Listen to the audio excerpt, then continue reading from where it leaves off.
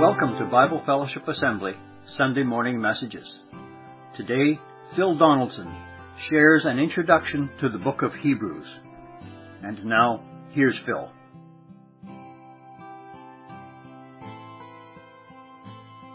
We're starting a new series a little bit ahead of time, as Dave mentioned, and that's okay. We'll finish up Titus as people are available to speak, and we're going to start our new series in the book of Hebrews this morning, and also try and cover in some detail verses 1 through 4. So just hold your fingers there as we begin.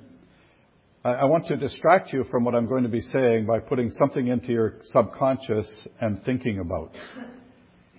Later in the talk, we're going to have a little bit of a sharing time, and I want you to think about one way in which things are stuck together. So think about your own blank stares here, but I want you to think about your vocation, your skills, your talents, or your observations, and think of one thing, one way of describing something you're aware of, how two things are stuck together. It'll make sense later, I hope. Not long ago, my older brother and I were talking about the fascination we both have had in our lives with the study of geology. He suggested I read a book entitled The Map That Changed the World, which is a story of a man by the name of William Smith and the birth of modern geology. Don't worry, it's not going to be too heavy here.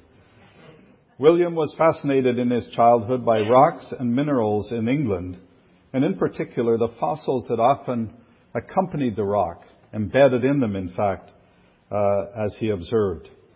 He began mapping his findings as a young person, which grew into a life devoted as a mine surveyor in the coal mines, and then a builder of the canal systems throughout England. Through those experiences of peeling back the earth's layers, he built his observations into the great map of England that is on the screen here, that initiated a foundational change in the propelling of the understanding of the formation of England and Wales. Not long after that, I was also talking to my older brother, and we were talking about another fascinating and brilliant young man who we met together at university. Then I was in a phase of questioning my faith, not doubting my faith, but trying to see how well my family, the faith that I was brought to in my family, would hold up against all of the influences of professors and books and libraries, and took time from my engineering studies to really try and pursue general knowledge and to see how my faith would measure up.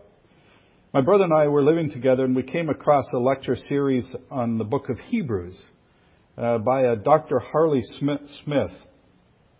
He's now a neurosurgeon. He was a young doctor at the time, and he actually went to school for a while with Dr. Verbeek Sr., and was recently in Timmins at the funeral of Jane, which I missed seeing him again.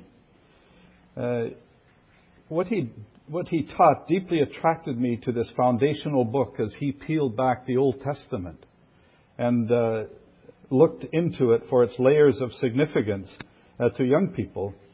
And he related it not only to the Old Testament, but dug out the treasures of what the New Testament was all about through the lens of this book that's before us this morning, and its significance to the one and only faith of Christianity. That study, over a period of, I think it was about 13 weeks, it was a lunchtime thing, that significantly impacted my worldview and my life to this day. And I trust that our study in Hebrews would do that for us, to really rock, pardon the pun, our world, and help us to see things anew that we never thought of before, and to come and have a deeper look at the man that made and changed the world.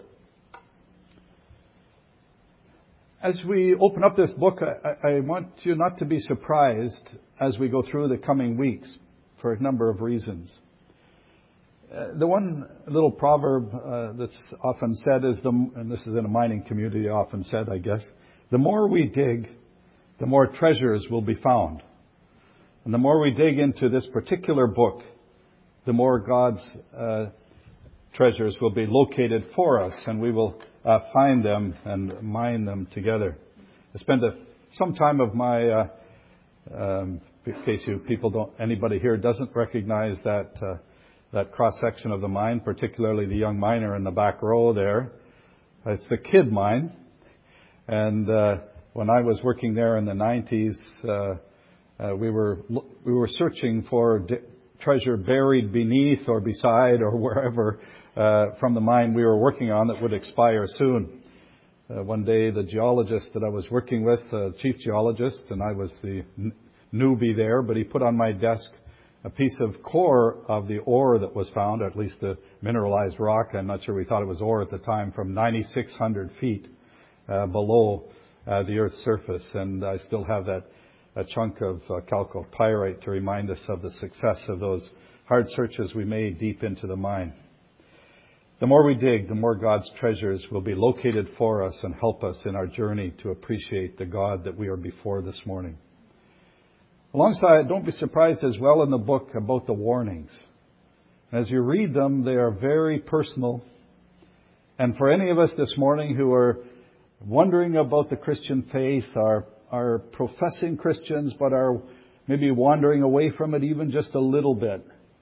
If we're somewhat confused about, is this faith really strong enough in foundational capability to hold us and stick us to Christ, then this book will challenge each of us in very significant ways. We'll find the book complex, so be prepared to read it over several times during our time together. We're not experts in the Old Covenants and the Old Testament, but we will uncover some of that together. And they indeed, as we understand these complexities and why the author has stitched these together, it will help us reinforce the foundations of our faith as we work together. So don't be surprised by a few things about this book. So let's just do a little bit of an overview of the book together as we begin. One of the questions you write about a letter is who wrote it. We were sitting in Iroquois Falls Chapel for Evelyn's passing the other day, and there was a Bible. We call them pew Bibles. I picked one up, flipped over to the book of Hebrews, and it said, the epistle of the Apostle Paul to the Hebrews.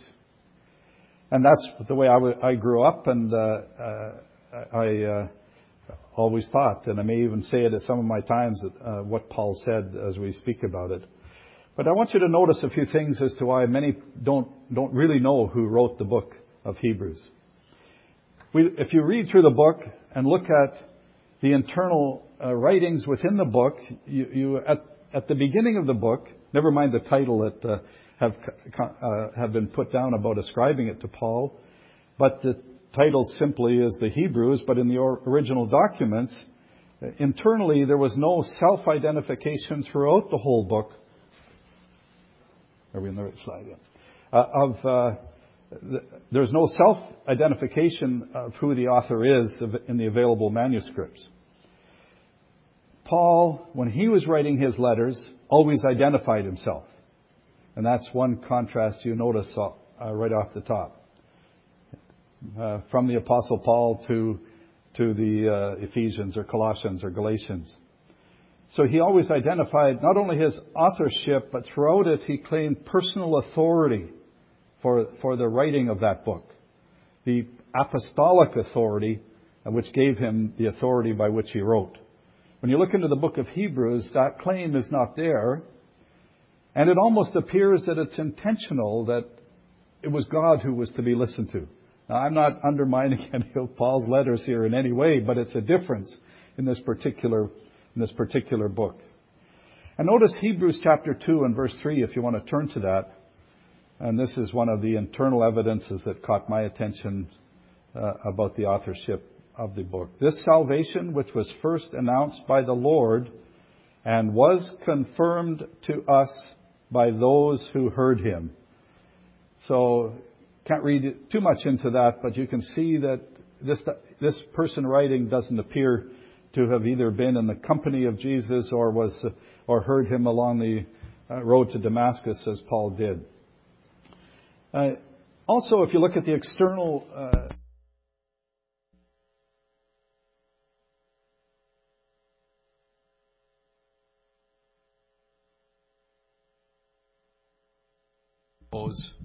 who wrote the book. The other thing to note, just a few quick points. The polished Greek style in which the original documents are written are not like the normal way that the Apostle Paul wrote in Greek. The one who wrote this, whoever it was, had to have very thorough knowledge of priestly practice. And, of course, the Apostle Paul had that, but so did others. They had a very thorough Jewish knowledge of the Old Testament at the expert level, and that too would have to qualify the person who wrote it. And this person was also, of course, a Jewish Christian who knew all about the Christian faith and compared it to the faith of the Old Testament. Many alternatives have been offered by various scholars. The Apostle Paul, of course, Luke, Barnabas, Apollos, and Priscilla, many who could have possibly wrote the book. So I've mentioned anonymity. We don't really know who wrote it. But the book starts off with identifying Jesus as the apostle of our faith in that age and from that age forward. A reminder as well in the first verse of the book that's before us says, "It is God who is speaking." And we'll come back to that in a few moments. Another notable thing throughout the book is that the author doesn't identify the writer of the Old Testament references he's bringing up in his presentations.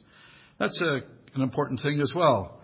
Most writers who quote from the Old Testament, or often they do, not always, they often say, well, Isaiah, in the book of Isaiah, or Isaiah said, and so on. In this case, never, I think that's true, never identifies the author of the Old Testament references that are presented. So when we're looking at a book, when was it written and from where was it written? In this book, there's very few internal references to aid in dating when the book was written. There is a reference to Timothy as his brother, who was recently released from prison. It's likely that he wrote the book before AD 70, which is a significant date in history when there was a battle between the Jews of Jerusalem and the trying to overthrow the Romans at that time. And in AD 70, the temple was destroyed, and the Jews were dispersed among the nations at that point in time. If the time of the writing of the book was later than AD 70, one would think that the reference to the destruction of Jerusalem by Roman armies and taking Jews into captivity would have been mentioned. So most people say it has to be before AD 70. And it does appear that it was probably written somewhere between 64 and 67 AD.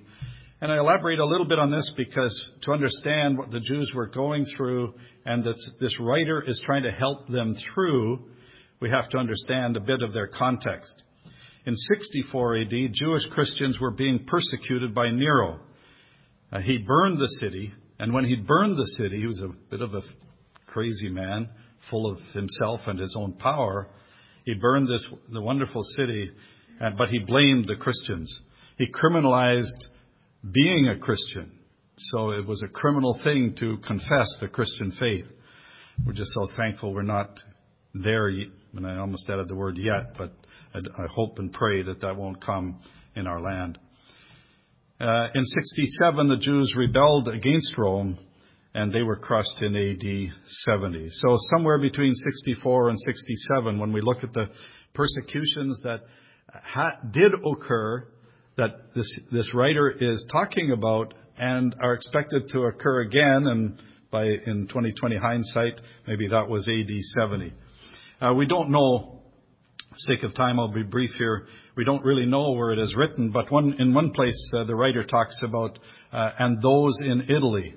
So it's possible it was written not from somewhere in Palestine, but perhaps from Rome itself. So just to summarize who the audience is, I mean, it's obviously written to Jewish people, first of all, encompassing Jewish Christians, and the writer is obviously worried about those Christians as to how they're responding to their circumstances of the time. There was persecution between Jewish Christians in particular, which put them in danger of being driven away from their faith. There was intense persecution, as we said earlier, about possibly being charged by Rome as being criminals. There was concern over returning to the Jewish practices and faith. I think what seems to be going on is the Jewish Christians were being persecuted. The other Jewish people, the Jews themselves and their religion, they were saying, you got to come back to us, come back to what we have to help us face this persecution and this fight against Rome. And there was the persecution from the Romans to all Jewish people alike, whether Christians or not, at the time. And there were, from what we can see in the book, we'll see that there were Jewish people being criticized for being Christians from the Jewish religion people as well. We see references, for example, of some were beginning to forsake their assembly together in the uncertainty of this time. Some were in danger of returning to Judaism and so on. When you read the scriptures, you try to find out by what is said what was going on. I'll give you a simple example from another verse. Do not lie, in the book of Ephesians, but speak the truth to one another. Well, the writer isn't saying that just out of isolation. Yes, he's giving you the general truth. It's not a Christian thing to be a liar. But he's also full, as we've seen in the book of Titus, they were liars. Professed to be liars and rather proud of it. And never mind. And so we can assume, generally speaking, that what the teacher was doing at the time, the writer, he was trying to correct things that were going on at the time in what was said. And that's how I picked up some of these threads. The other thing when you start looking at a book of the Bible is to try to understand what the general theme is and the purpose of writing that sets the big picture of what the book is about by looking at the key words used in the book by the writer. And you'll see that faith is obviously the number one word used. And let's just pause for a moment and think about ourselves here. We're going to see the hallmark of fame of the people of faith. And it's an opportunity for us to look at our faith and see how our faith stacks up compared to these exemplars of faith given in a lot of these faith references come from chapter 11. Overall in the book, there's a number of things that work together. The word perfect is used 9 times. The call is perfect. The writing is perfect, and the Lord is perfect compared to other things. The word better, Christ is better than other mentions 8 times. And these two very blessed words that go together a lot of the time in the book is eternal and salvation. What we have in Christ is eternal in nature. It's good for this life. It's tremendous for this life. And also we have this blessed hope of the appearing of Christ again to bring this all to completion. His people being His people now and His people for all eternity. So these are very precious and important matters that are before us. So this is a bit of a checklist as to the purposes that come out of those key mentions. And I'll just leave it to you to keep those, but going through them quickly. To assert, right at the beginning of the book, the writer asserts the eternal divinity of Jesus. Jesus is a man. He lived and dwelt among the people of the time, but He is being presented here as the eternal Son of God, divinely part of the divine Trinity, and He is sovereign over all. People being written to them at the time and us now is to warn against turning away. Now we can sit here and say, well, that doesn't apply to me. I'm not going to turn away. I'm not going to deny this. There's more subtle ways of beginning to turn away that we need to guard against, and those are going to be covered in the book, and they're rather scary, actually. That if you start to fall away in a little bit, how quickly that becomes a huge thing in our lives.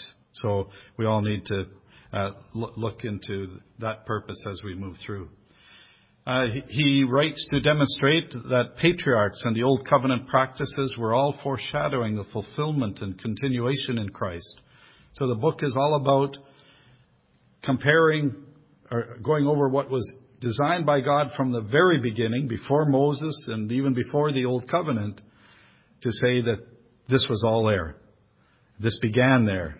It was all there from the beginnings. And the people he was obviously arguing against, were saying, well, it began with Abraham and Moses. And Jesus takes them behind that, before that, to make his case for what was to come and be fulfilled in Christ. There's another purpose throughout the book that shines through, is again a challenge to us to bring Christians to maturity in Christ. And there's some quite pointed words by the author. You're still drinking milk.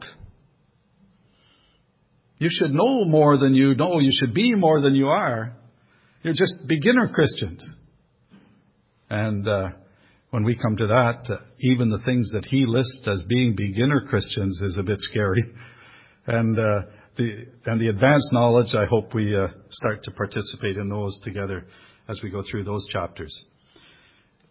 A lot of this book is about encouraging perseverance through suffering. And the last one I want to highlight is to bring the hope of Christ in day-to-day living. He talks a lot about how we live, with what attitudes we live. Are we living in the rest of God? Are we living in the hope of his coming again?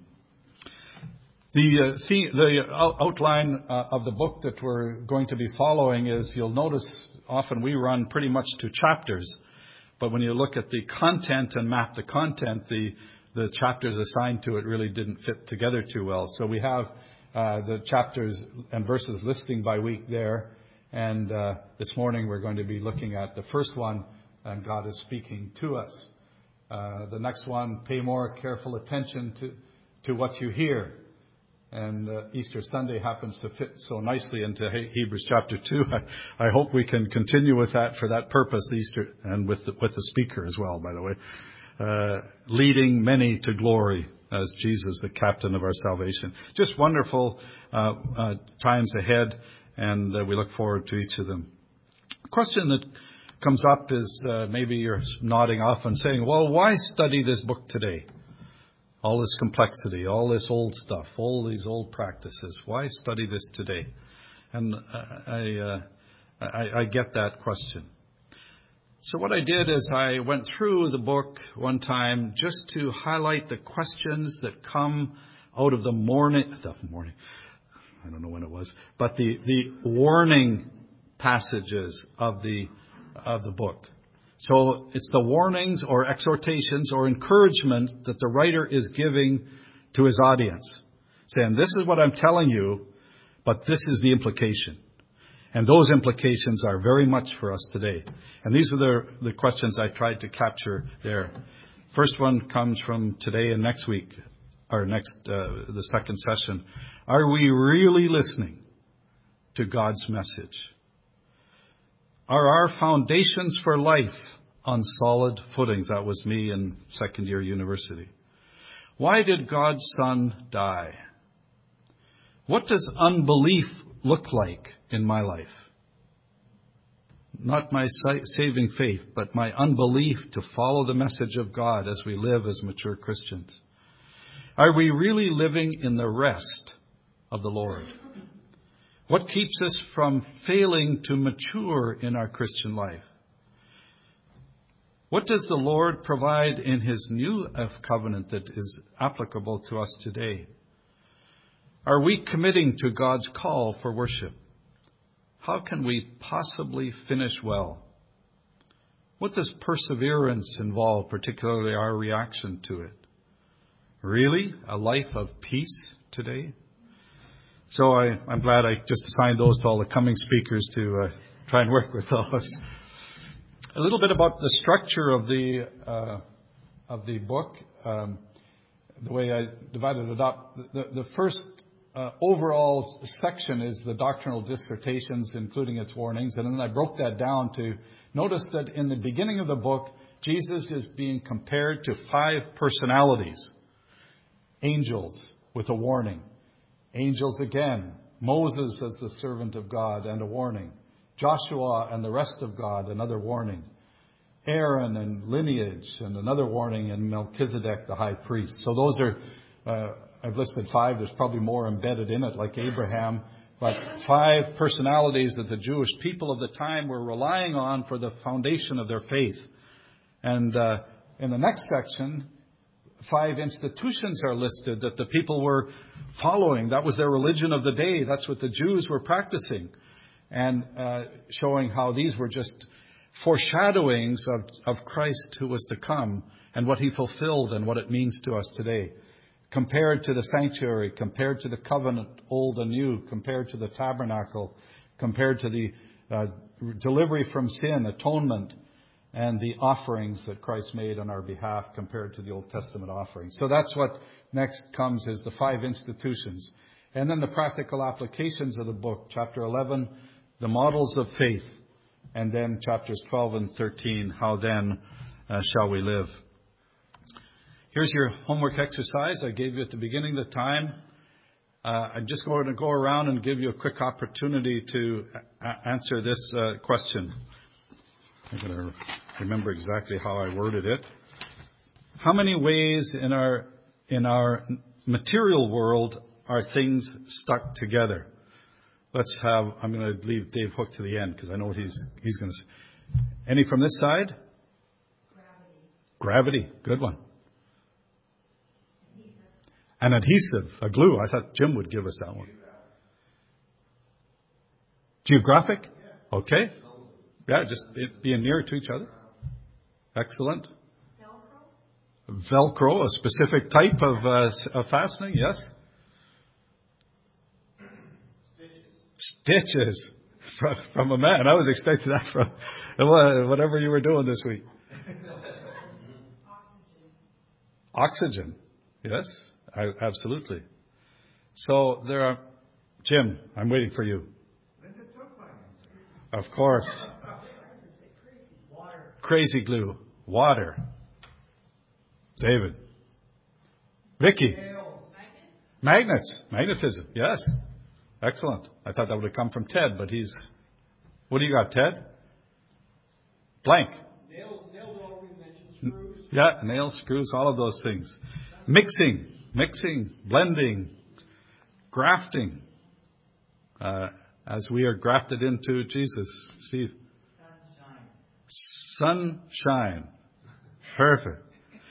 Lots of ways in which we stick things together in the world. I want you to think about those little pictures as we ask the question, which is the theme of this particular section, is how, and maybe even the book, the command or the question is, stick to Jesus. How are we to stick to Him? And notice what, let's just read these verses quickly together. In the past, God spoke to our forefathers through the prophets at many times and in various ways. But in these last days, He has spoken to us by His Son, whom He appointed heir of all things, and through whom He made the universe. The Son is the radiance of God's glory and the exact representation of His being. And He sustains all things by His powerful word. After He had provided purification for sins, He sat down at the right hand of the Majesty in heaven. That's His introduction. You can compare that to some of the others in Scripture, but right at the beginning He sets out that the one who is before us and on which all things hang is worthy to be stuck to, worthy to be glued to, worthy to be joined to in every way possible in our lives. To just highlight those verses, Jesus is now the prophet at that time. In the Old Testament prophets prophesied to lead people to Jesus in the later time. it's note please that He has spoken to us through Him, says our verse. And that one who spoke to us is eternally sovereign. He's the creator.